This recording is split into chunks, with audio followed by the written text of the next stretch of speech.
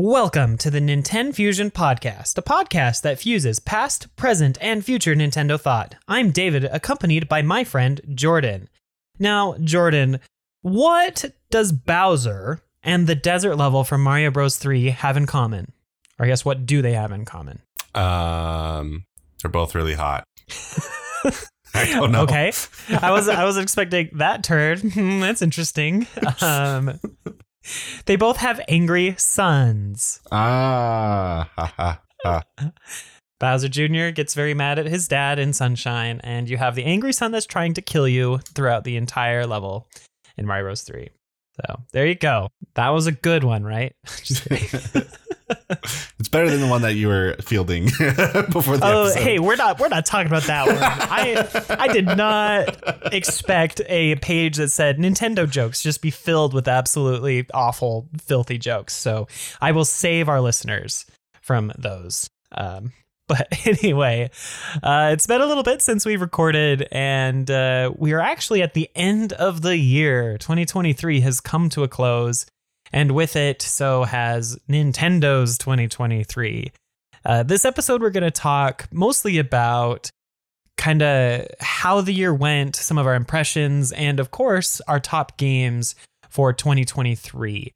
And then I think we're going to talk at least a little bit about the 2024 lineup and what we're expecting or hoping for in the next year. Isn't that right? Yeah.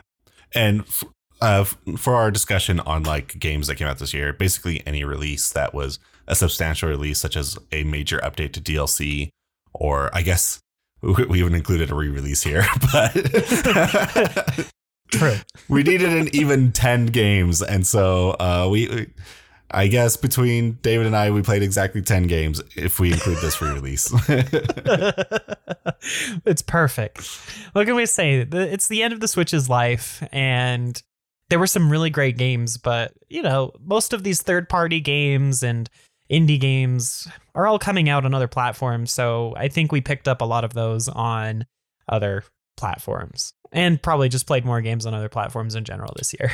Yeah, I played a lot of games on other platforms. Most of them were all right. There are 2 games on other platforms I really, really enjoyed. Maybe I'll talk about those. I might also talk about Starfield, which is not a game I really enjoyed, but was something that had like a big impact on me for the year. Yeah. But we'll see. We're not entirely sure if we're going to talk about that. Yeah, we'll see. Depends on how the episode's going and the length and whatnot. But to prep this list, Jordan and I independently made little tier lists for the different games that came out this year, and then prepared our top 10 based off of the best scores from those lists. Yeah. We didn't decide to do any point assigning this year because there's only 2 of us. Yeah. Right? Back when we were doing Virtual Boys, when there were 4 of us, we aggregated the scores. And earlier on in this podcast, we tried doing that, but with just 2 people, it always became like a mess, and there was always like weird scoring. So we decided to just go with whoever scored a game the highest. That was its score. Just better to be positive than negative, I guess.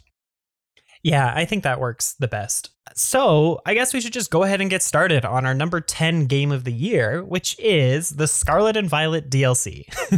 Which also means it was the worst game we played this year because we played exactly 10 games this year. Yeah.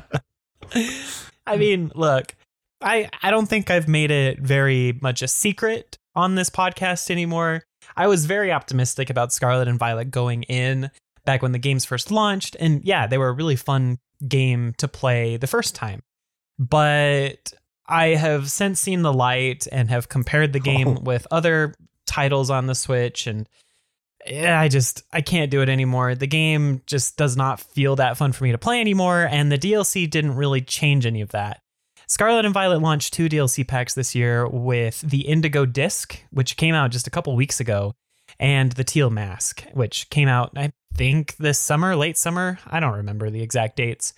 They added whole new regions to the game, and they're fun and they add a lot of new content, but the biggest turnoff for me was that they were $35 to get the DLC. And yeah, they're big, huge areas, but they only add in Pokemon that, you know, could have potentially been in the game from the beginning, like the return of Pokemon thanks to Dexit. And then they only added, like, I think a total of 10 new Pokemon with the DLC. Yeah, for but $35 didn't feel good. Applin of evolutions. That's true. Those are both good. Dipplin and Hydrapple are awesome. They gave 2 new evolutions to one of my favorite Pokemon ever made. Which is a first for Pokemon evolutionary line. We had Tyrogue, which could evolve into 3 separate forms. But this is like slightly different, where instead of just having 3 separate evolutions or branched evolutions, one of those evolutions continues on into another form, which is just bizarre. Yeah. I don't know why Applin got so much love, but I'll take it. It's a great Pokemon. It's cute and its forms are great. Because it's also funny because Applin's other evolutions, Appleton and Flapple, had Gigantamax forms. So it already had love last generation. Yeah. No. Yeah. I absolutely adore Applin. The idea of just having like this wyvern worm. It's a worm, right? It's a worm. A spelling of worm. Like the storybooks got it wrong. Yeah. It's not WYRM. It's WORM. Come on, guys. But yeah. Absolutely love Applin. They clearly added in there just to try and get me to buy the DLC, and it did not work. I did not buy the DLC, so I wasn't here to defend the DLC from David. Yeah, and I mean, I can get you the Applin evolution. I have a bunch, so I don't even need the DLC. Great. Nope. And to be fair, they added in some new Pokemon Paradox forms for Suicune, Entei, Raikou, as well as Terrakion, Virizion, and Cobalion. I don't want to go over the names of their Paradox forms, but they're pretty cool. The only problem is you can only catch one of each, and they don't spawn in the wild like the rest of the Paradoxes do. But they're not classified as legendaries like Koraidon and Miraidon are. And they're also all shiny locked, so isn't that fun? Yay. I don't know. They also shiny locked every single returning legendary. So even though you can go catch like 25 legendaries in the game, they're all shiny locked. And they screwed up how they assign IVs to them. So instead of having a guaranteed 3 perfect IVs, every single one of them is random. So like some people might get screwed and get an awful legendary when they go out to do it. And anyway, I just have my issues with the DLC. Yeah, the Dexit stuff still has to be bummed out. Like, yeah. And then, what was it? Ursula got like an insane. Buff. Ursaluna's like alternate form in the Blood Moon form is incredible, but you can only get one. Yeah, I've been hearing rumblings of a potential ban. Yeah, it probably will be banned, at least from like the Smogon circles, because Nintendo doesn't do bans in VGC. Yeah. It's busted. I don't know. The Dexit stuff still has me kind of bummed out because one of the things that I could have gotten behind for the Dexit stuff is, well, it just lets them curate a better VGC experience, one that's less focused on legendaries, because then you only really have the legendaries from the new game and don't have to worry about the overpowered power creep for the previous games. But no, all these waves, they just add in legendaries. Yeah. So it's like kind of meaningless. Right. Like back when it was just 400 Pokemon, it was kind of nice to see different Pokemon excel in the competitive formats. And then they release more with the home connectivity, and then they start allowing more Pokemon into the sets. And it's just like, okay, what's the point now? Like, have they added every Pokemon from Sword and Shield? Like, no. So there are quite a few missing. There's no excuse for that, though. Like those, they can't even say like it's extra work or anything. But it is because they did retexture everything, and they've updated models and idle animations between Sword and Shield. All right. Yes, but yes. So it is a little bit more work. I mean, it's not like a complete overhaul, but they at least made them look a little more realistic, which is a really nice feature for the game. But it also just further makes it a little bit more jarring visually for me, because there are 3 competing art styles in the game. You have the art style that the Pokemon take on, you have the art style for the characters, and then you have the art style for the rest of the world that's just kind of this muddy, not very vibrant, fun background stuff. Yeah. I just love that they can never add Shedinja into this game. Because, as soon as he gets added in, someone's going to get an electric version of the crystallization, and then give him a air balloon. Yeah, exactly. Like Shedinja showed up in Sword and Shield eventually. I think it was added in one of the DLCs, but like, yeah, it's still missing. Shedinja just flat out break this game. Yeah. Make it completely immune to everything. I hope you have like, I don't even know what you do at that point. Yeah. Now, to be fair, for the DLC, like the character interaction was really quite nice. That's kind of where Scarlet and Violet excel, in my opinion. Like the characters are great. The story was pretty good for the DLC as well. It's hard for me to get behind these games when they give me headaches because they can't even hold a stable 30 FPS. So, do you think a Switch 2 would fix that? Or is it just broken beyond repair? It's really funny because people that have emulated the game don't see any of the slowdowns. So I really think that they just need a little bit more power and it'll be fine. Cool. Which is a shame because the game still looks awful, even emulated. But maybe the next console, it'll at least run better. Yeah, if it's backwards compatible. Which I hope it is. Anyway, that's kind of the bottom of the line. I didn't mean to spend so long talking about Scarlet and Violet DLC, but I had to get that off my chest. Yeah, I think I'm going to pass on this one. I passed on the DLC for Sword and Shield as well. I didn't hate Scarlet and Violet. I enjoyed it. I was more forgiving of it than I feel like you were, just because I'm glad that Game Freak stepped outside of their comfort zone and finally did something new. Whereas like Sword and Shield was just a complete mess and didn't even do anything new. So I was fine. And like it was a very bugged game, but I don't know. I think people are a bit too, I don't know. They're a bit too sensitive to bugs. Maybe this is just me speaking because I came from like the 90s when like the average game was pretty bugged. Hey, I like good buggy games. It's just, this is the final Pokemon game on the Switch, and we've had like technical marvels on that console with like the Zelda games. Odyssey looks incredible, and you can tell that Nintendo Studios can do amazing things with this hardware.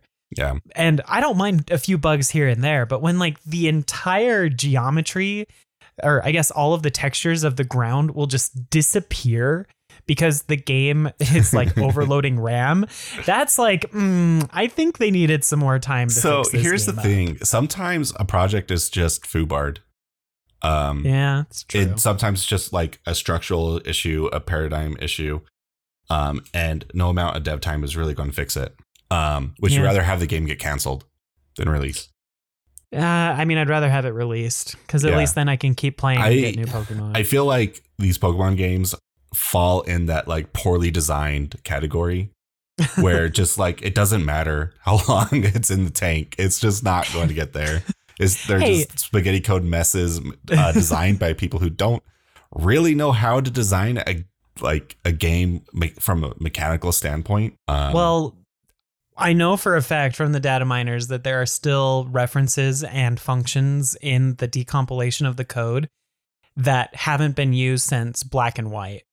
Like very specific mechanics that literally disappeared forever. Stuff like that. It's just kind of like, it's just layers and layers and layers of Band-Aids being applied to a broken system. And if we were talking about Starfield, it's kind of the same problem that Bethesda's going through right now. In fact, I think Bethesda and Pokemon are more similar than people want to admit. Yeah, because like both of them are understaffed teams that think that they're still in this indie game mindset that don't really innovate on their formulas very much and release really broken, like uninspired, like final products.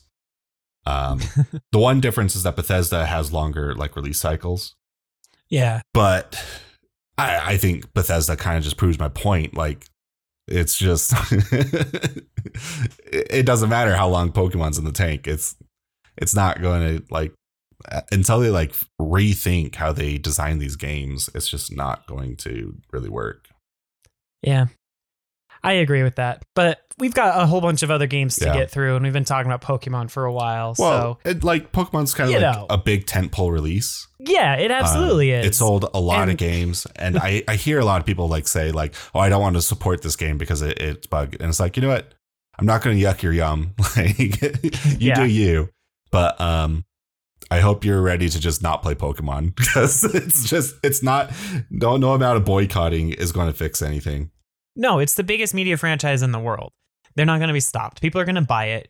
I know kids are still playing it. Like I was literally at a like kind of extended family party just the other day, and 2 of the kids brought their Switches and they both had Scarlet or Violet, and they were playing them while we were there. Like, and it is for kids. And if it's like working for kids, then that's what matters. Yeah.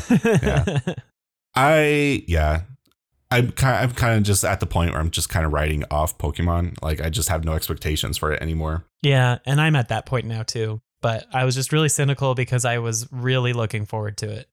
So yeah. Anyway, let's move on to number 9 in our game list, and we put number 9 as Fire Emblem Engage, which it was a good game. Like I think the maps were the best Fire Emblem's had since the 3DS. Which isn't saying much because it's been a while. I mean, I didn't like this game. Yeah, I mean, the story is incredibly cheesy. Yeah. People who like it tend to like it for the level design, which you would think I would be in that camp. But man, I just can't get over the character designs. You can't. Yeah. Oh, man. Yeah, it feels bad because I'm usually the like gameplay over like anything else guy. Yeah. But my biggest reasons for not liking this game is purely aesthetic. I do not like the aesthetics of this game. I don't like the pandering to fans with bringing back characters from old games. I kind of wish it was its own thing, which is a story point. Oh no, like, oh man, I'm being corrupted by JRPGs, David. I mean, they only really did that because Heroes made them so much money. Yeah. And the whole point of that game was just gacha pulls like for returning characters. Game Fire Emblem does now is a callback to a previous Fire Emblem game. Yeah, I agree. I mean, it's like the new stuff's not allowed to have its own identity anymore. Well, except for Three Houses. Three Houses was its own. Yeah, and Three Houses character designs were actually pretty good, and I don't think they really pandered to like the super over the top anime style that Engage has. Is that fair? Sure. I mean, I'm fine with anime. It's just... Yeah. This one was just bad. And I feel like Nintendo knew that because apparently this game has been done for a while and Nintendo was just kind of holding on to it and then didn't advertise it much and then threw it out in literally the worst month for games. January. Yeah, January is historically known for just not being a good month for games. Yeah, it's pretty bad. But hey... I mean, I think we have some hope for the series because there are rumors that one of the old games has a full remake that's almost done, if not already done and waiting for the next release cycle. Yeah. So more Fire Emblem this year, hopeful. Probably. Do you think it's Genealogy? That's the rumor that I've heard. Yeah. Yeah. I can't wait till they ruin Genealogy and make it more like Awakening than Genealogy was. They're going to make it so, spoiler alert, they're going to make it so all the characters survive. In the past. Yeah. I'm calling it right now. Adjust the story so that you can have the casual mode. So that you can date them all off and make it a dating sim. I'm actually not looking forward to the remake. They're going to turn it is going to be Genealogy and it's going to be turned into a dating sim. Hey, I'm calling it. I mean, it's possible, but I would say that the most recent remakes that Nintendo's done have been very faithful to the original. Yeah. And I'm hopeful that they're going to keep that. So, but anyway, Engage, again, I liked the maps. I liked the mechanics, but yeah, this story was really unappealing. I just did not like. Also, like bringing the old characters from previous games, the rings or whatever, they were way too overpowered. Oh yeah, they were broken. It did not feel well balanced, but that's just me. Nope. Oh well. We did a whole review on Fire Emblem Engage. Well, at least up to like the halfway point where I think you stopped playing. And I only played for like another few hours after that anyway. So whatever. Go listen to our thoughts on Fire Emblem Engage. Yeah. But, we kind of mentioned those remakes. And number 8 on our list here is Super Mario RPG. I guess the HD version. I don't think they gave it a remake title. I don't remember. Haven't looked at the title screen enough to memorize that, but this one was incredibly faithful to the original, and even though I would have preferred they kept the sprites instead of doing the 3D models, the 3D models work incredibly well and the environments look amazing. And the story is exactly the same. There's not really anything new, but it was really cool to see kind of this cult classic, this wonderful SNES game get a complete remake. I didn't rate it much higher than this personally because it still has a lot of the SNES jank that comes from being an SNES RPG. They've streamlined a lot of stuff, mind you, and it's a lot better. And I really like the music that they have kind of an orchestrated version for it. And it's a really great game and a really great play. And I highly recommend it if you like any sort of RPG. So not for you, Jordan. Yeah, I skipped out on this. Surprise, surprise. But I do appreciate that it's here. I know Super Mario RPG fans have been clamoring for this for a while, and it was like kind of a small miracle release. And it reignites the Geno for Smash Bros. Flame. Yeah. Which I'd love to see that. I'm personally not a Geno fan, but I listen, I got Banjo. I can't I can't yuck other people's yums. Yeah, you got your mine. Deep cut pick. Like other people deserve theirs. So I'd be fine with Geno coming in. Yeah. So anyway, really great game. Highly recommend it if you're at all interested. But it is not as good as the Paper Marios, in my opinion, from a story standpoint. But it's still really great. So what I really liked is they added animated cutscenes. So like a lot of the story is actually told through much more visual stuff, which is a really great choice. And Square did a great job with it. So that's kind of all I'll really say about that. But moving on here to number 7 is another set of remakes. Not really. They're re-releases. Really, yeah, these are re-releases. These ones are the kind of the questionable ones to be on the list. But but hey, it was a shadow drop and it made me incredibly happy because I love Pikmin so much. This is Pikmin 1 and 2 at number 7. Yeah, and it's a good compilation release. Were these ever released physical? I don't know. But they shadow dropped them on the eShop right before Pikmin 4 came out. And just having HD Pikmin is fun. This is the first time we've gotten them in HD. Pikmin 2 is my favorite Pikmin. Pikmin 1 is my second favorite Pikmin. Yeah. And honestly, same here. I love them. I ended up playing through both of these games twice. Yeah, I played through the first one twice, and I played through the second one this year. I only 100%ed them both once, though. I mean, that's totally fair. Yes, they released 1 and 2 as a physical release. Okay. So you can grab that if you want for your physical copies, because that's what we like to have.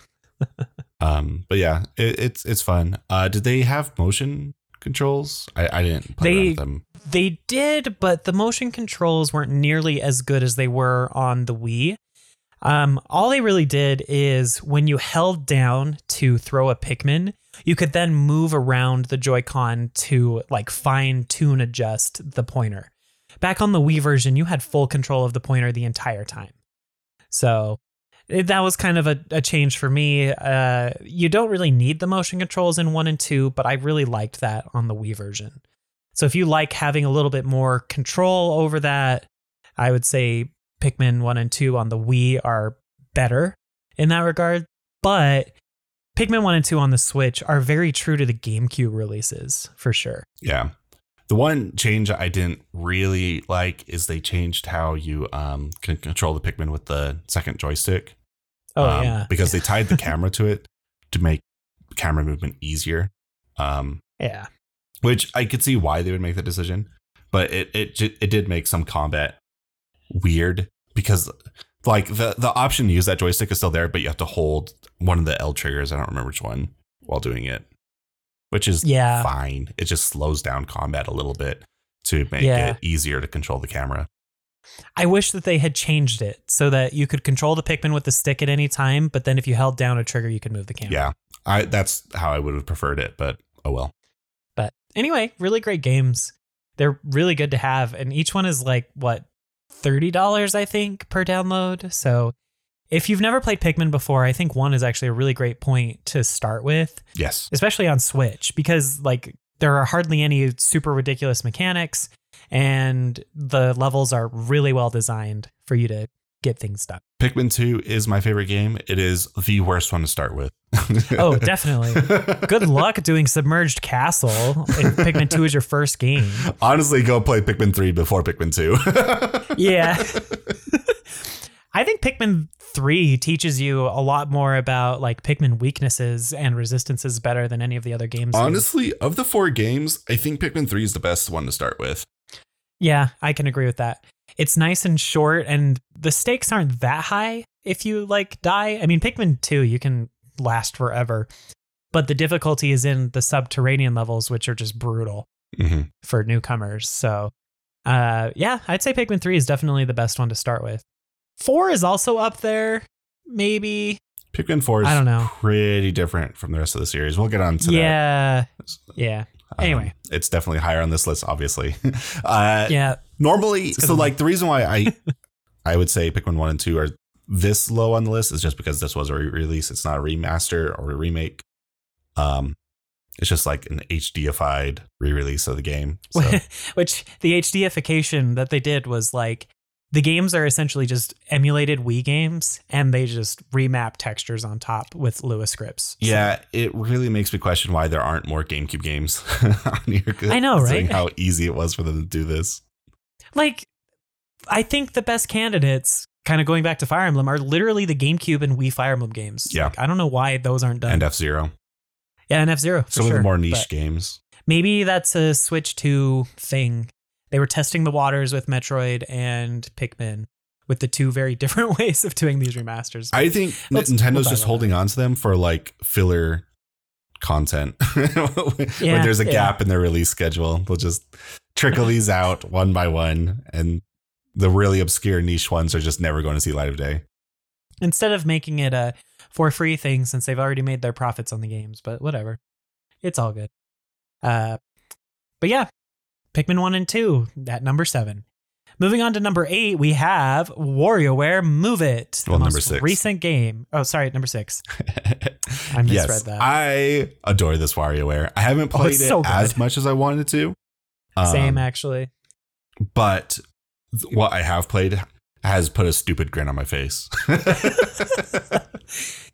Yeah, like it takes me back to the early years of the Wii. Because we had another Wario game that was just as delightful on the Wii. Yeah. I mean, Smooth Moves was my favorite WarioWare.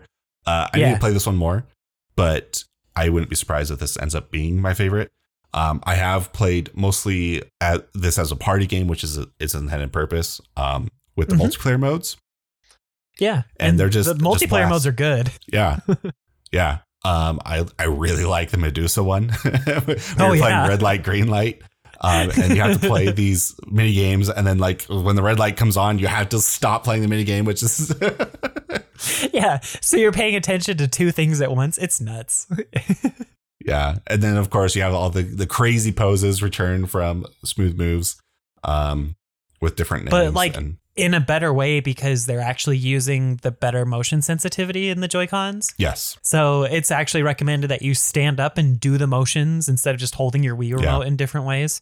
It's great. There are a few games where you can cheese it by not doing the motions. In your friend group, just make sure that people don't do that. You have to follow the rules. Yeah, that's follow the rules. It's a great game when you follow the rules. And I mean, if one person's going to cheat, you should all cheat. Yeah. But 5-volt games are still the best ones. I laughed my butt off on the Cuckoo one where you have to. You're a cuckoo running away from Link, and he's trying to throw you in a pen. They even have a shine sparking one for Metroid. Yeah, it's just so good.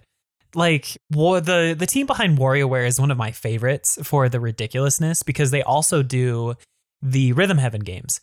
You know, the art style is very similar between the two games, and they're just so like WarioWare isn't that niche, but it's niche enough that I don't think enough people get it. And Rhythm Heaven is also very niche. And I just absolutely love these games. They pour a ton of heart and soul into them, make them hilarious and wacky and just incredibly fun to play.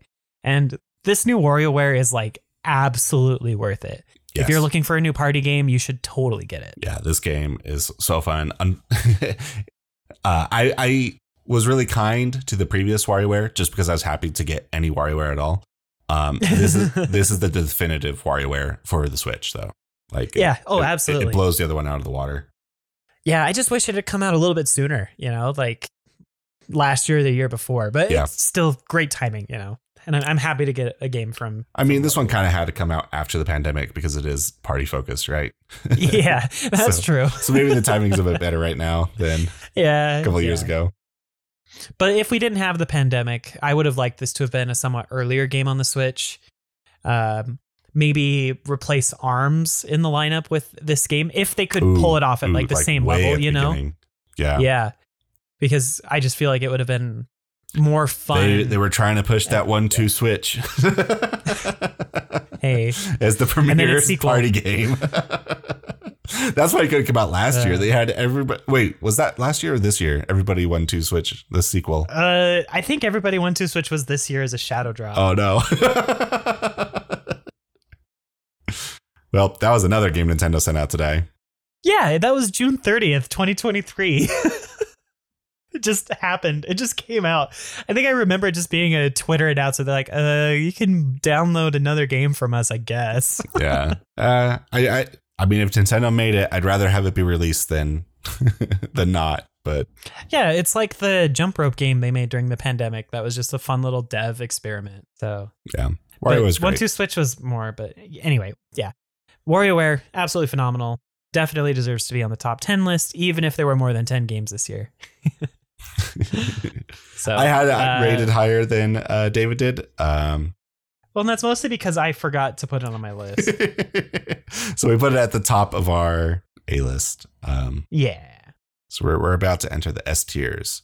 Although there is one more A list. Yeah, one more A list game I wanted to talk about, which was Wild Frost. And this game was a game I was absolutely obsessed with at the beginning of the year. It's another roguelike card battler, sort of similar to like Slay the Spire, Inscription, those kind of games. But unlike Slay the Spire, the main gimmick is that you can modify cards and like your character units. And those modifications are permanent and you can cook up some like crazy builds.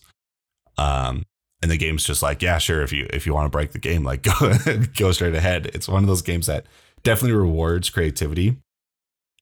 And it's a roguelike that I ended up 100%ing. I got literally everything. So hey, it's 15% off on Steam right now. I might just grab it. Yeah, I highly recommend it. As far as card battlers go, I think this is the easiest one to get into as well. Okay. And if you're new to listening to our podcast, deck building games are pretty much Jordan's most favorite genre ever. Yeah. Yeah.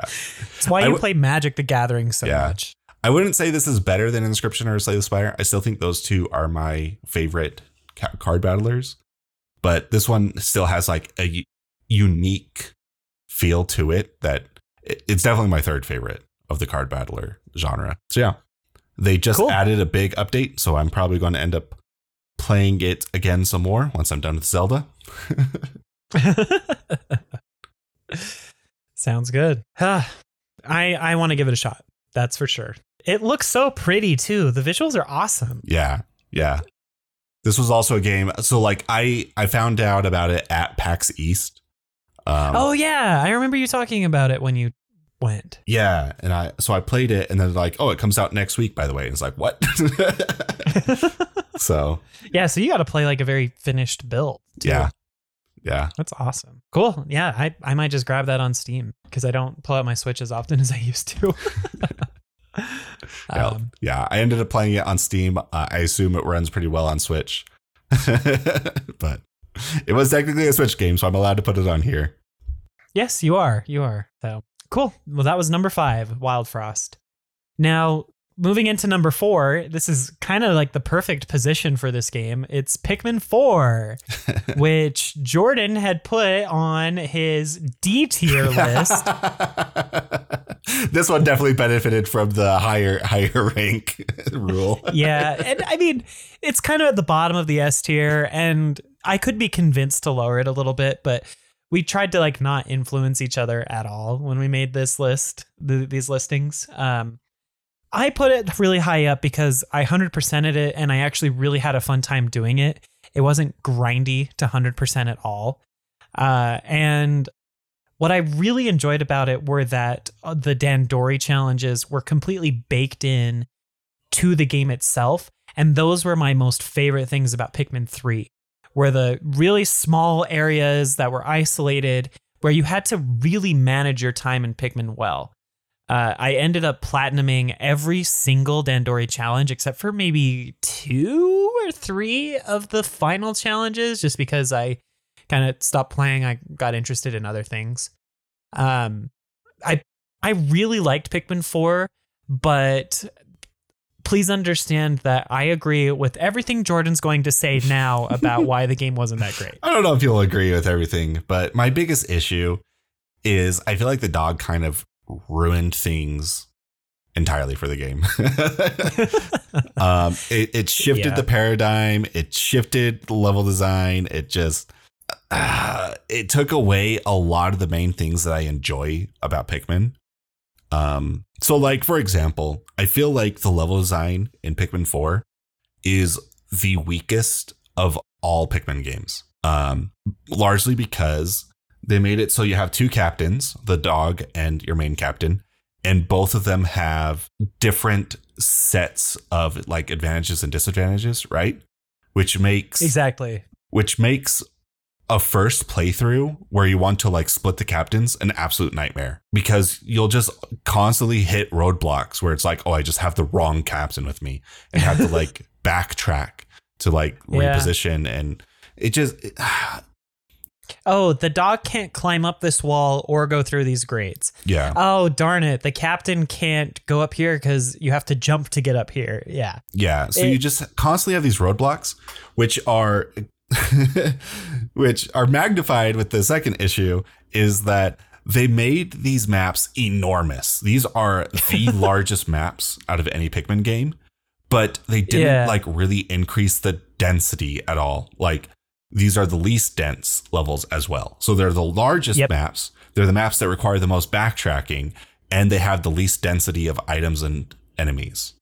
And to kind of add to that, when the enemies die, they are gone for good. They never, ever, ever respawn. So you are walking through like massive swaths of just nothing in this game. Yeah. It feels like it was designed with the idea that you were only ever going to go through a chunk of the area once, and that's it.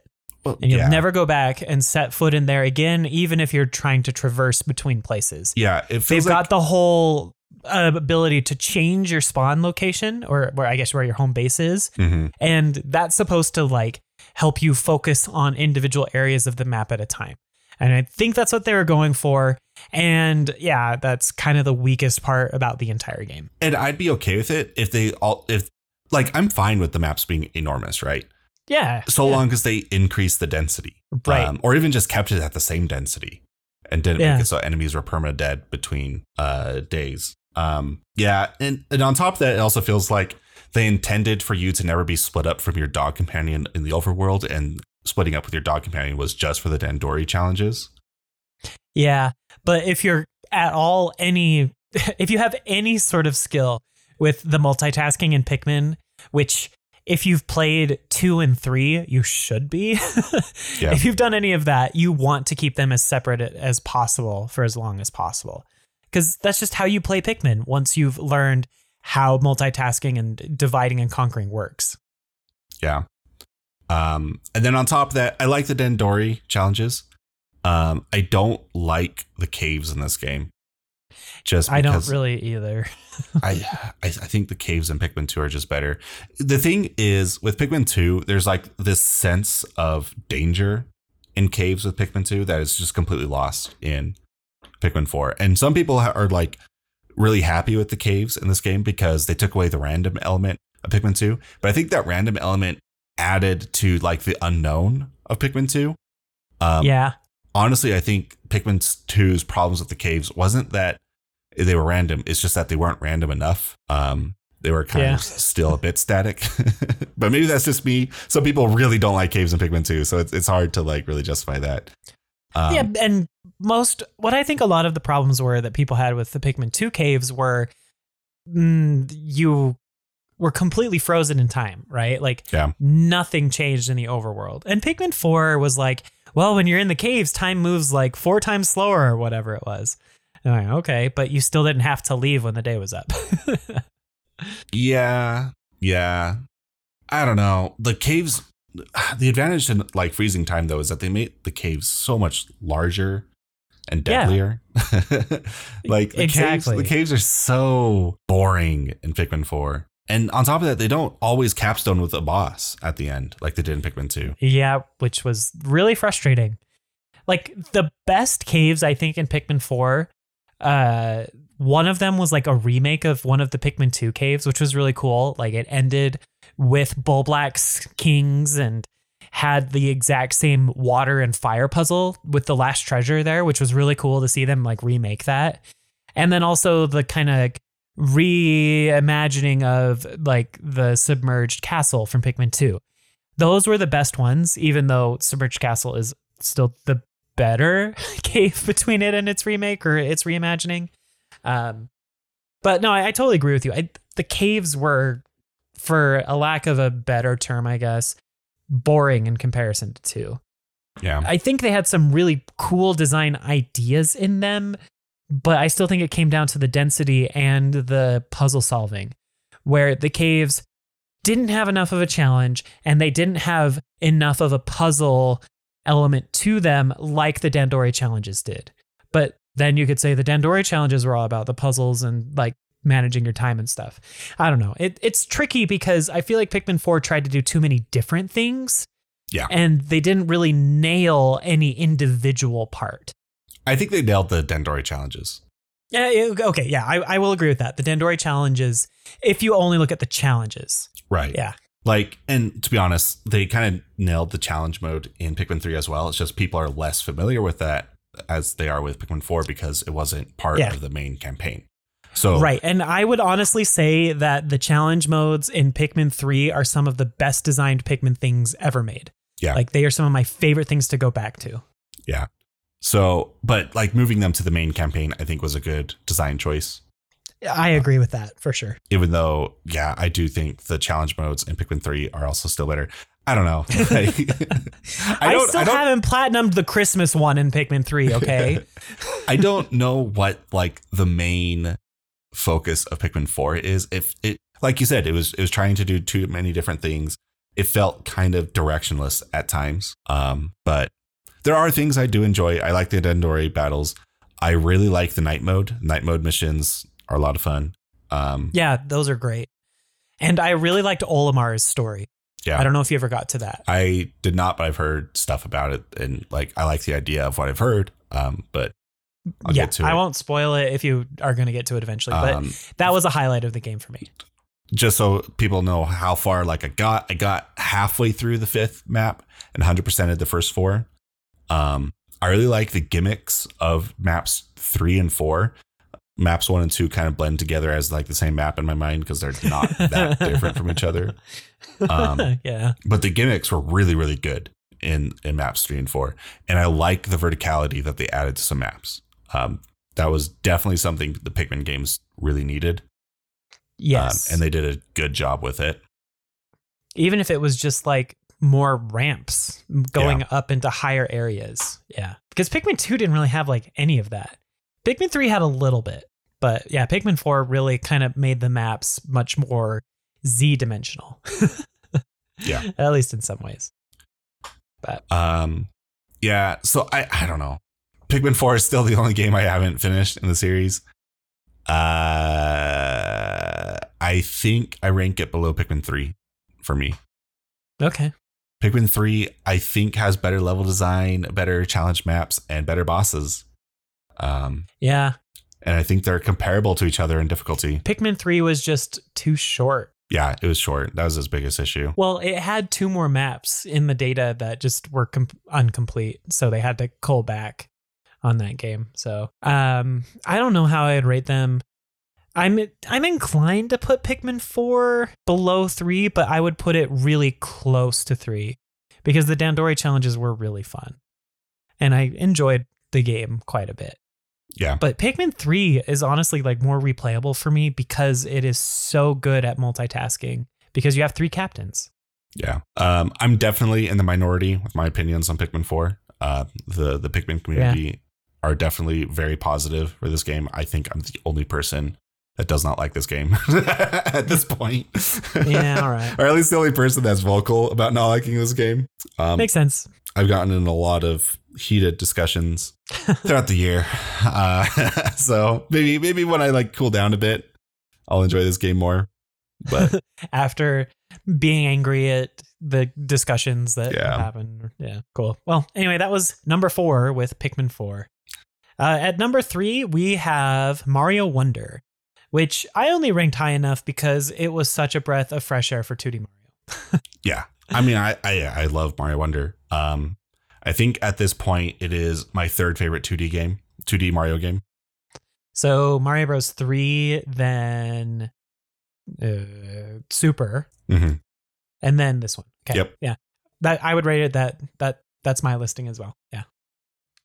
It's good. It's a really good game. It really is. It has so many fresh ideas too. Just very creative.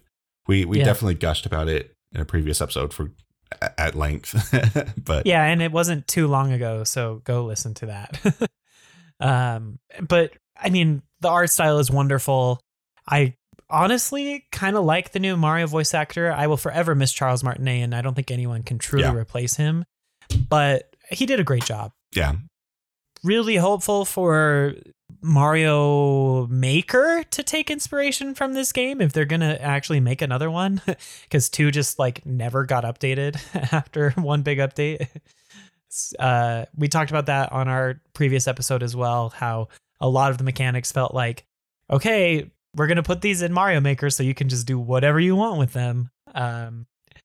But anyway, fantastic game, excellent 2D platformer with Mario, and just really glad to see 2D Mario have a complete new coat of paint and a fresh spin on it. Mm-hmm. Yeah, I really enjoyed Mario Wonder. On a normal year with Nintendo, I think it would have been Game of the Year. But there are clearly 2 games ahead of it on our list. Yeah, which I don't know if our listeners are going to appreciate the this next choice decision we had to make. Now, I do want to preface this by saying, okay, listen, the very first episode of the podcast we recorded was about Metroid Dread. Okay, so in my heart of hearts, Nintendo Fusion is more of a Metroid podcast than anything else. All right. Well, I guess we'll rip the Band-Aid off. Tears of the Kingdom is number 2.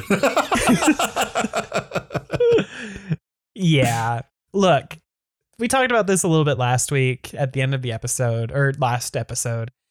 It's an excellent game. It is a 10 out of 10. It is wonderful. It is so much fun to play. It has really great systems and mechanics, but it just falls short in a lot of different areas. And I would say a lot of that goes back to a couple of main points. One of them being we're still in Hyrule from Breath of the Wild. So a lot of that sense of exploration for me, and I think it's the same for you, Jordan, was just like, oh yeah, I remember this place. I don't really need to look around here too much. Yep. And on top of that, the islands weren't nearly as fleshed out as they could have been, especially considering the marketing that we got. It looked like the islands were a huge focus. And the depths were relatively empty. That's one of the big things. And then the second thing that I would complain about is for those of us that like to 100% these games, or at least get as much as possible, there are too many different things to 100% with not enough reward to entice you to do it. And I got really burnt out going after all of the Koroks and the caves. So that's kind of why I rank it a little bit lower, but I'd like to hear your thoughts, Jordan. So I kind of talked about this in the last episode. And like, I still haven't finished this game. I am working through it. I am 150 hours into it. It's not like I'm not playing the game. It's just like I'm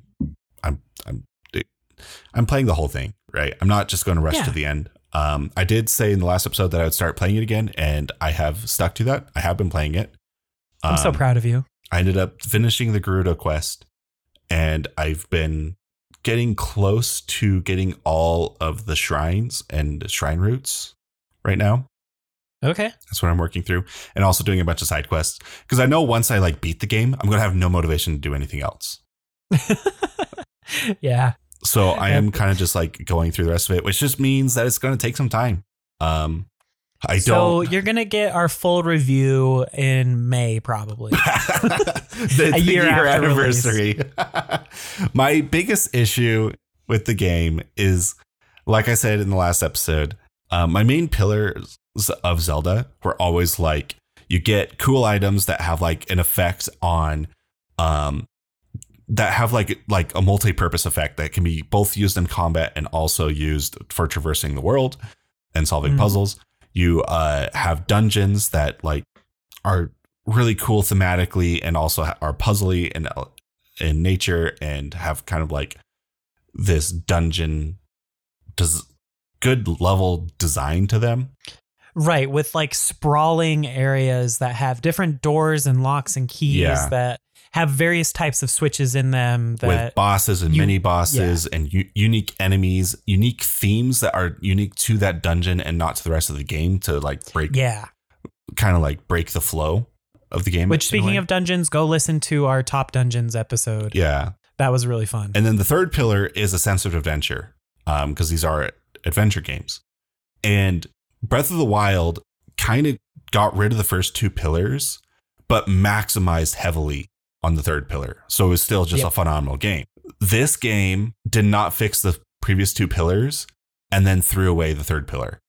And it's still like a phenomenal game. It's a 10 out of 10 game. We have it ranked number 2, right? Like, absolutely. I still enjoy it, but it doesn't have that like spark of joy I feel from a Zelda game. Like it almost feels like its own experience, despite being so similar to Breath of the Wild. And it's the other issue I have with it is because of all this, it's kind of knocked down my ranking of Breath of the Wild, because now I'm seeing a lot more issues with the design of these open air games that I was more willing to like look past because they were doing something new. And it's like, well, they were trying something new. It just didn't work. But in the next game, they'll like polish this out. Now we're on the next game. They didn't polish this out. Oh, this is what they really intended the game to be. Right.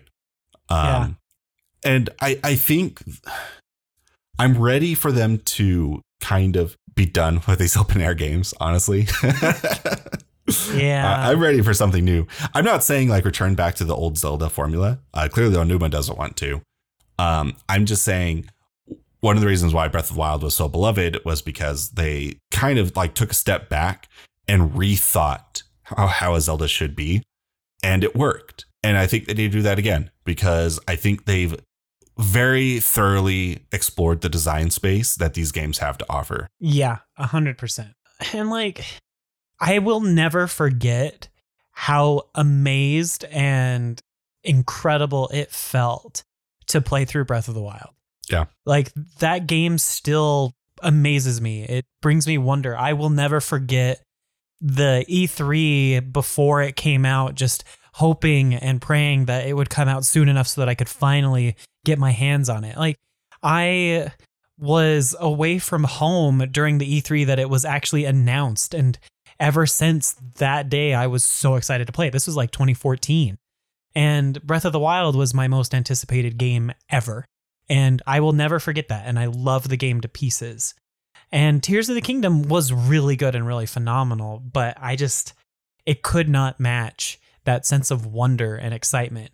Yeah. And to be honest, like, what it could have done yeah, is just have a new map, go to a new place. Yeah. So there's things I really love about Tears of the Kingdom. I really love caves. They give me that, like, they're not like completely gratifying with that itch that dungeons give, but it at least gives me a taste of that feel. Well, right? And it brings back a lot of the older Zelda stuff, because Ocarina of Time had hidden caves, and Twilight Princess had caves. Wind Waker even had like little caves you could go into on various islands. Like, the caves have been a staple of Zelda forever. And so it was great to see those really come back and be small little places that you could explore and get stuff in. Yeah. Like caves are, they nailed the caves out of the park. Like absolutely. I think that is, the crafting mechanics are phenomenal. I am still blown away with like the amount of freedom that they've given you with crafting. By crafting, I mean like combining items and stuff, both for like your swords, but also just like making weird contraptions to solve puzzles. Yeah. And I've heard some people say like, the physics engine is incredible. Yeah. The physics engine is insane. And I've heard some people, oh, well, like the whole game's just about like trying to figure out how to cheese puzzles. It's like, I disagree. I feel like those cheeses are kind of like valid answers and that the designers are perfectly okay with it. Like they do not care if you break the puzzles. And I enjoy it when like I was talking with Wild Frost earlier, I enjoy it when the designers are like, yeah, go ahead, have the freedom to break things. You can do things the way we like intended, but that's not the only way to play the game. Right. If they really wanted you to only do it one way, they would have put up walls and all sorts of things to completely block you from not doing that solution. Yeah. I also like the reverse time thing. Like that one leads to some really fun puzzles and solutions. Yeah. And I do enjoy the underground. A lot of people kind of complained about it because it is kind of barren, and it is. I don't know. I just enjoy getting lost, and that is the only area in the game where I'm allowed to get lost. Yeah, no, I totally agree with you on that point. I love the depths. Like, it was so fun exploring those, especially for the first time. Like, it was someplace completely different and new, and it just opened up the theory part of my brain. Like, what is actually going on down here? Is this the dark world or a dark world? Is this really just some massive subterranean cave? Did someone make this? You know, like there are all sorts of really interesting things to think about, and it's fun to get lost down there. And it's dark, and I honestly really like it when games like Zelda that are not horror games at all have a little element of suspense and terror with the darkness. And it just worked really well for this game. Yeah, I think the underground is a good part of the game. There are some people who don't like it. I think those criticisms are completely valid because I feel like the depths are kind of a acquired taste in a way. Yeah. But it's an acquired taste that I have, and I do really enjoy it. I like the depths more than the Sky Islands because the Sky Islands are just too sparse. Yeah, if the depths had more puzzles like the Sky Islands have, I'd probably enjoy the depths even more. Mm-hmm. But I definitely prefer the depths over the Sky Islands for sure. Yeah. Because the Sky Islands, they just make me sad because you get up there and you're just like, why is there just one tiny rock in this archipelago? Yeah. Yeah. I feel like they needed to have, you know what? They needed 10 times as many Sky Islands. They needed to have a way where you could have just spent like the whole game just exploring up in the air. But the way it's designed is you have to go back to the surface and then reposition yourself, then go back to the sky. And getting to the sky is not really that fun. The act of getting to the sky, like they put a lot of limits on the contraptions you make on how far they can go up, I guess. I don't know. Usually it just involves you just going to one of the towers, launching yourself and gliding to an island. And it's not that well thought out. I feel like they could have put in a lot more effort in the act of getting to these Sky Islands, which should have been kind of like a challenge in of themselves. Or they could have added a point to the game where you tame Loftwings. Some sort of mount. Yeah. Yeah. Like you have a horse for the mainland. You have skeleton horses for the depths if you really want. And up in the sky, it's like, hey, you can build a flying contraption that can't really go that far unless you have a ton of energy. And eventually you just use the capture gliders. The light dragon. Maybe. That would have been cool. But I mean, they could have just brought back Loftwings. They're established things, but the Loftwings probably all died out anyway. I think another thing that kind of bothers me about the Sky Islands, I wish there was multiple layers of Sky Islands. Yeah.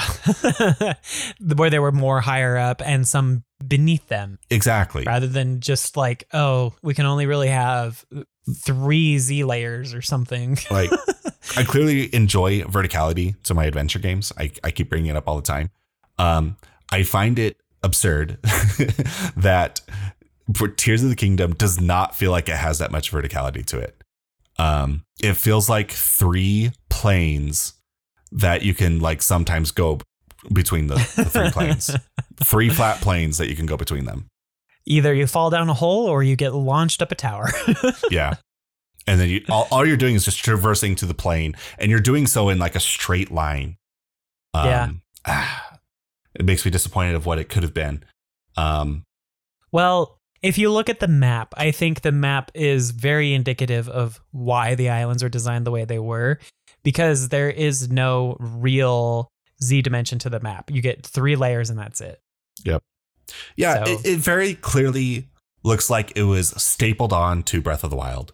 Yeah. And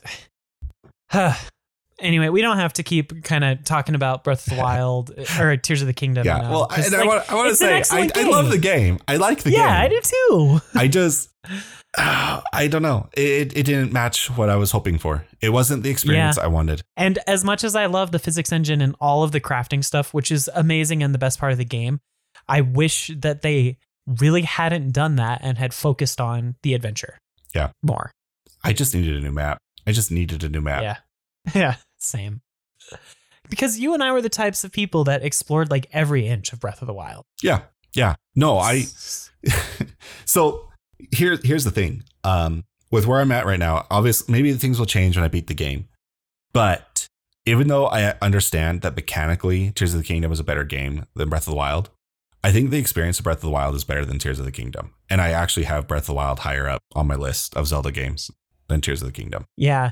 And for me, the reason why I would do the exact same thing is because Breath of the Wild actually has more limitations. Yeah, I think the limitations are good. The game still allows you to break things however you want, but within that limitations, breathes creativity. Yes, I agree. Like learning how to wind bomb if you really want to go fast. And all of the other crazy glitches that are in the game, and like figuring out how to best fight enemies rather than just, I'm going to build a laser contraption or fuse this to my sword or something, like, which is really fun and still super cool to do. But I don't know. I also really so love Guardians, conflicted. and it makes me sad that we don't have kind of like a replacement for Guardians. Yeah. There's nothing to fill the role of what they had. There's more boss enemies, which I love. I love the hands. I love the dragons. All the extra bosses. They even let you fight bosses from the dungeons in the depths, which is really cool. Yeah. Yeah, no, it's great. But those kind of fulfill a different role than what the Guardians were. The Guardians weren't bosses. The Guardians were just like enemies to just kind of like have a sharp increase of difficulty in very specific areas. And it was sometimes more about just avoiding them than actually fighting them. Everything in Tears of the Kingdom, there's no point in the game where you're trying to like avoid things. You can always just overpower everything. Mm-hmm. I agree. And a good number of enemies are like honestly kind of the same. If you fight a Horriblin, not in a cave or after you knock it to the ground, it's like exactly the same as fighting a Moblin. You know? Yeah. Also, a lot of the enemies they added are they're really easy. It takes one shot to kill the Arakudas or whatever they're called. Yeah, I don't know. And why. like if you put an eyeball on your arrow, it insta hits and kills them, and they always drop another eyeball. So it's just like there's no point in fighting them. They're meaningless. Yeah, I never. After a certain point, I just ignored them. So anyway, I like likes are cool. I like they're cool. I like how they drop treasure chests when you kill them. Yeah, I just wish they weren't always shields. I get the reference. They used to eat your shields. Yep. But this game has made me realize I hate treasure chests with swords and shields and bows in them. Just give me rare drop items for things I'm grinding for. Right, which is why it was really fun to not ever update the game so that I could just use the duplication glitches, because some of the rare items, because there are so many enemies, are so hard to get now. Yeah. It's not like Breath of the Wild where like you could just find a pack of enemies and you'd get what you needed. It's like it's so much harder to find all of the materials you need to upgrade everything. I have a stack of like 70 Gibdo items that I'm terrified to ever use because there's no dungeon anymore to go like farm those Gibdos anymore. And I'm like, what if I need these for an armor set later on? Yeah, good point. lots of good things to talk about with Tears of the Kingdom. I will also other say, things that we don't like. Yeah. Gyptos are my favorite addition to Zelda. If you know anything about me, I love bugs, and I was not expecting what they were going to do to Gyptos. Holy crap. Yeah, it turned them into bugs and moths. It's great. The Gyptos, that gave me a stupid grin on my face. I was so happy with Gyptos. Yeah. That the Gerudo dungeon felt like it was like designed specifically for me. Like they came and like picked my brain and then just made a dungeon just for me. Like I was talking down on dungeons last episode because I'd only played the Zora and the Rita one. I now think that the Zora dungeon is the worst dungeon made in Zelda, period. I agree. Rito is fine, I guess. It's barely better than the Divine Beasts, but the Gerudo dungeon of these open air dungeons is by far the best. In terms of Zelda as a whole, it's like a 7 out of 10. But yeah, no, I agree with that for sure. But that one was actually really fun. I really enjoyed that dungeon. Yeah, same here. Well, I'm looking forward to when you finally finish the game so that we can do our full review episode a year after the game came out. Yeah, it's long. Sorry. I am not going to rush it. No, don't. It's totally fine. We've talked about it enough off the podcast as well. And we had a good impressions episode, and we just bring it up every so often, and it's fun to talk about. Yeah. But we'll do a full one that's just about Zelda eventually. You know, we might have a slow year this year from Nintendo, so we'll see. All right. It so talking about our number one game, which I wonder how people will respond to this one. We decided to put Metroid Prime Remastered as our number one game of the year. Yeah. I love Metroid Prime with all my heart. And the remake was perfect. Yeah. Or remaster. Yeah. This is more on the remake side than a remaster in my mind. And they did a phenomenal job. They did a better job with remaking this than I was expecting. They updated all the models. They gave us the twin stick control scheme that you normally expect from shooters. This is the definitive way to play Metroid Prime. They even have the motion controls for people like me that like the motion controls in Metroid. Yeah, they gave everyone everything. Like, I mean, they even added accessibility options like color palette changes and stuff. It's nuts. Yeah, and now Samus doesn't blink like a chameleon at the end of the game. Yeah, they really improved that. Oh, the game is just so perfect. Like, we've talked about Metroid Prime multiple times on this podcast, like the whole series. And like the Metroid Prime trilogy is probably my favorite trilogy of games ever. Yeah. Just what they mean to me, how much fun they are to play. For the longest time, I played through the entire trilogy every single year, like at least once. And seeing Metroid Prime get this much love on the Switch was just amazing, especially since they basically shadow dropped it. Yeah. At the direct, they were like, oh, and by the way, I think it's like right after this direct, you can download it. And I was like, what? And it was twice. $40. Like, oh man, they did everything perfectly. I am in shock because Nintendo typically mismanages Metroid horrendously. But with Dread and Prime Remastered, maybe Nintendo and cares about Metroid again. Like it's. Yeah. Well, and the Switch has like the most Metroid games you can play now because they have Fusion and do they have Zero Mission on the Game Boy Advance one yet? I haven't looked at that listing in a long time. But you also have Super and Metroid 2 and Metroid 1 on the Switch. Like, it's a great time to start being a Metroid fan, especially with Dread and Prime. Yeah. Prime Remastered is so pretty. It's probably one of the prettiest games on Switch, period. Despite being a remake of a 20-year-old game. Right. And that's what I think they were able to get away with it is they had all the optimizations from the GameCube.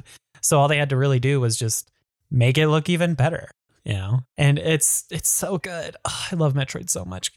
Like, it's hard to explain how much I love Metroid. Yeah, this was a game, like, I downloaded it immediately as soon as it was shadow dropped. Same. And then I played through the game literally 3 times and 100%ed it each time. I didn't quite do 3 times, but I played it a lot. I had to force myself to stop playing it. I was ready to go for a 4th run. You were gonna start learning speedrunning strats. Yeah, I was actually. Yeah. I was over the moon. Like it's just so good. It like giving us control, our dual stick controls fixed like one of the biggest complaints with the GameCube release. And like with how hard it was to aim. Yeah. And like, yeah, the motion controls, I think the motion controls are great on the Wii. But I'll take twin stick controls any day. And we finally have that option. I am still in disbelief of just how good this remake is, because it's just outside of character for Nintendo to do something like this. So yeah. And I really, really hope that they do the same with Prime 2 and Prime 3. I kind of doubt that they'll do the full remastered treatment. They'll probably do like what Pikmin did and just like HDify it. If they HDify it like the Pikmin games, I'm still fine, so long as I get my twin stick controls for Metroid Prime 2. Right. I don't think twin stick controls work for Prime 3. That has to be motion controls, which is fine. Yeah. But Prime 2, give me the twin stick controls. Yeah, I remember one of the developers of Prime 3 saying like, it would be so hard for Nintendo to port Prime 3 to any other console that doesn't have motion controls, simply because all of the puzzles are designed with motion control precision. Like the way that you interact with switches and interact with terminals, and the way that you have to point and shoot lasers at some points to fix circuits and all of that stuff. Like it was very clearly designed with motion controls around it. And I still love Prime 3 so much. Yeah. Even with some of the jankiness there. Oh yeah. I love all three Prime games. I do too. My favorite just give me the HD of them. Just give me the HD, because I remember when Prime 3 came out, despite being a 480p game, right, during the age of like all the competitors were on HD, it still looked like at the time one of the better games that year. Oh, it looked phenomenal. I actually would stop and like take pictures with like the screen capture mode on the Wii. It would just save them, and I would just have an album full of just like Metroid Prime 3 screenshots, just because I loved how good it looked. And getting that game in HD, oh man, I'd probably lose it. Yeah, like it's one of the kind of slower worlds, I think, but the one where you're in the sky, the whole time, that area just like blew me away. It looks so pretty. It looked super steampunky, which was so cool. And I need to play Metroid Prime 3 again sometime soon. Yeah, I definitely want Prime 2 and Prime 3. If they do HDify them, I hope they also continue the trend of Pikmin, where they are released at the same time together. Yes. If they get the full remaster, then I'm perfectly fine with Nintendo splitting them up. Same. And I'm hopeful that like they'll release them before Prime 4 comes out. Yeah. You know, I don't think we have time to talk about the next year, but I think that if the Switch 2 is going to release in like second half of 2024, if it's coming out next year, which I think it is, I hope that they release Prime 2 and 3 HD if they're done, like beginning of quarter 2, 2024. I would say quarter one. I would say release quarter one, yeah, because they released Prime Remastered in February. I'd say do that again with Prime 2 and Prime 3. Yeah, that'd be good. That'd be good. Although I don't know how much they need to release these, because I have a suspicion, and I think this is the better way to go about it. I don't think it's going to be Prime 4. I think it's going to be the start of its own isolated trilogy. Yeah, they're not going to name it Prime 4. They'll rename it something. It'll still be like the Prime 4 aesthetic and style, but or the Prime, but I don't think it'll have Prime in its name. Or maybe they'll start using Prime as like a sub-series name for Metroid. So it's like Metroid Prime : some new name. Yeah. I think it's going to be the start of something new, though. So I don't know. Well, it's kind of like how they've changed up Luigi's Mansion 2. It used to just be Luigi's Mansion Dark Moon, and then they changed it to 2 to fit more into the series.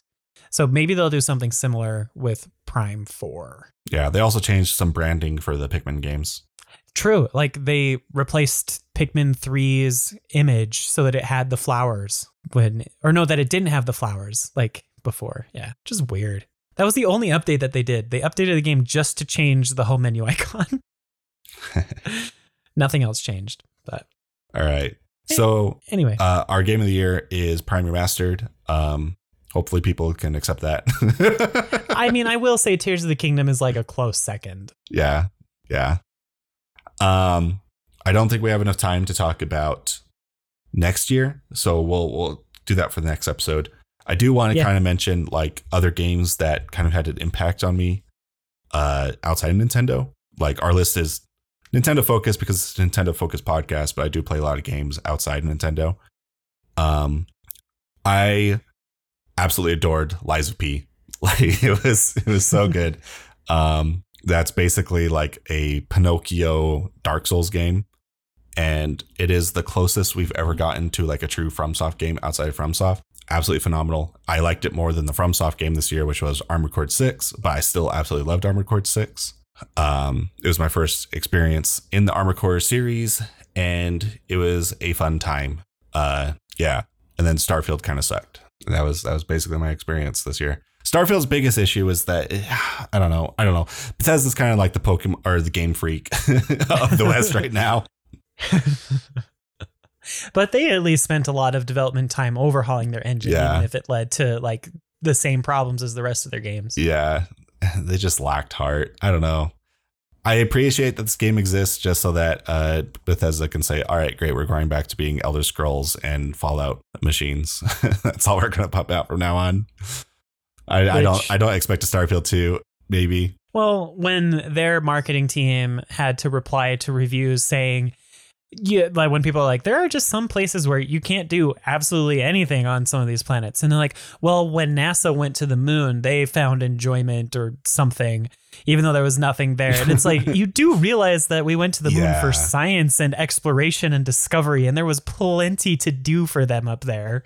Yeah. Like collecting samples. And anyway, there was a documentary that came out early this year. I think IGN was one that did the documentary, which for like the 25th anniversary of Half-Life, they went back and interviewed a bunch of people who worked on Half-Life. And they got a segment with Gabe Newell where he was talking about how realism isn't fun. Yeah.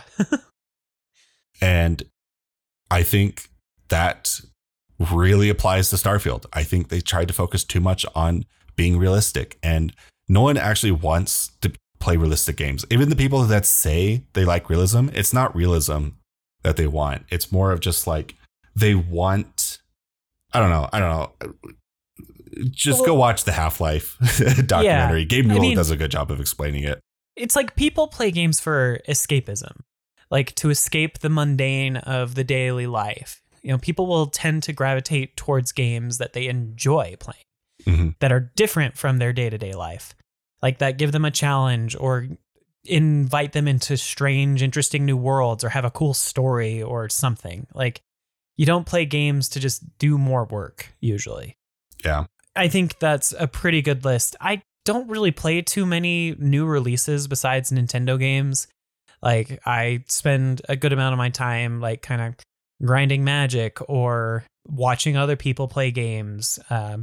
It's been really fun watching my girlfriend play through Tears of the Kingdom. She's just a very different player than I am with Zelda, with how she just enjoys it, and it's fun to watch. And you know, I've played a few other games here and there. I've played a little bit of Baldur's Gate. I finally got around to some Elden Ring, but I just haven't really locked myself into those games because I just do other hobbies as well. Yeah. I've been getting back into Magic thanks to someone that is a co-host on this podcast. Like, you know, so I think that there were a lot of really great, awesome games that came out this year. I am much more of a Nintendo nerd than I am other games, but it's still really fun and it's cool to see how the year has shaped out. I think this year has turned out to be a very memorable year in a lot of ways, especially for Nintendo fans. Like we got Mario, Zelda, Pikmin, and Metroid all in the same year. Like that's crazy. And WarioWare. Don't forget WarioWare. And WarioWare. Oh yeah. And WarioWare. And Mario RPG. It's been a good year. Yeah. It was a good year. I will also say, like, if we were rating games based off of playtime this year, my game of the year would have still gone to Monster Hunter. Yeah, that sounds right. Monster Hunter Rise is really good. It's really good. Yeah. But so I'd say that 2023 was good in all. I don't think anything can really match 2017, or even parts of 18. I'm hopeful that the Switch 2's launch year is going to be awesome, but we'll have to talk about our hopes and dreams for next year next time. Yep. Right? Yeah. I think that'll be a fun conversation. Well, is there anything else to really add? Did you want to kind of just go over your general thoughts about the year a little bit more? I mean, it was a good year. I mean, like, we got Zelda, Mario, like Metroid Prime remastered. As far as like a Twilight year for a console, I think this is the best one that Nintendo's had. Especially when you look back on the Wii U. Oh yeah, and even the Wii. Like, I can't think of a Nintendo system that competes like for its final year against this one. No, definitely not. Because let's face it, Switch 2 is coming out this year. Yeah, it has to be. Too many signs are pointing in that direction. And I mean that more than I did last year. Well, so there was a recent rumor. Level 5 had a game where they delayed the game to late summer next year, and they were asked about it. That. And they said, they were asked, like, do you have a specific date for it? As opposed to just like a general like release window. And Level 5's response was, we have a specific date picked out, but for strategic reasons, we can't release that information. Yeah, it was for the Deca Police game, right? Yeah. So that heavily implies a new console. Yeah. They basically said it without saying it. It's like how Nintendo had to backpedal on all of those rumors this year. Like, the Switch 2 is not at PAX or Games Conference or whatever it was. Like, it was not there. It's like, okay, but you could have shown them something similar to the console and still be telling the truth. It clearly was a PC with specs targeted towards what the Switch 2 would be. Yeah. But anyway, that's all next episode discussion. We'll go over some of the rumors, some of the signs, and some of the stuff that's coming out next year that really make us think that we'll see a new console finally after 7 years at that point. So cool. Is there anything else to talk about, Jordan? Anything else to say? I think I'm good. Cool. Thank you so much for listening to this episode of the Nintendo Fusion podcast. It's been a bit of a longer one compared to recent episodes. We're thankful for you joining us and listening to our 2023 year in review podcast episode. We had a lot of fun recording and talking about it, and hope you guys enjoyed listening. Please be sure to leave us a like or a comment or a review, depending on what platform you're listening to us on. All of that helps promote the show so that other people can find it as well. Feel free to join our Discord by going to nintendofusion.com/discord. That'll get you an invite right in here. You can also check out that link in the show notes. But with all that said, thanks again for listening, and we'll catch you on the next one. Bye-bye. See ya.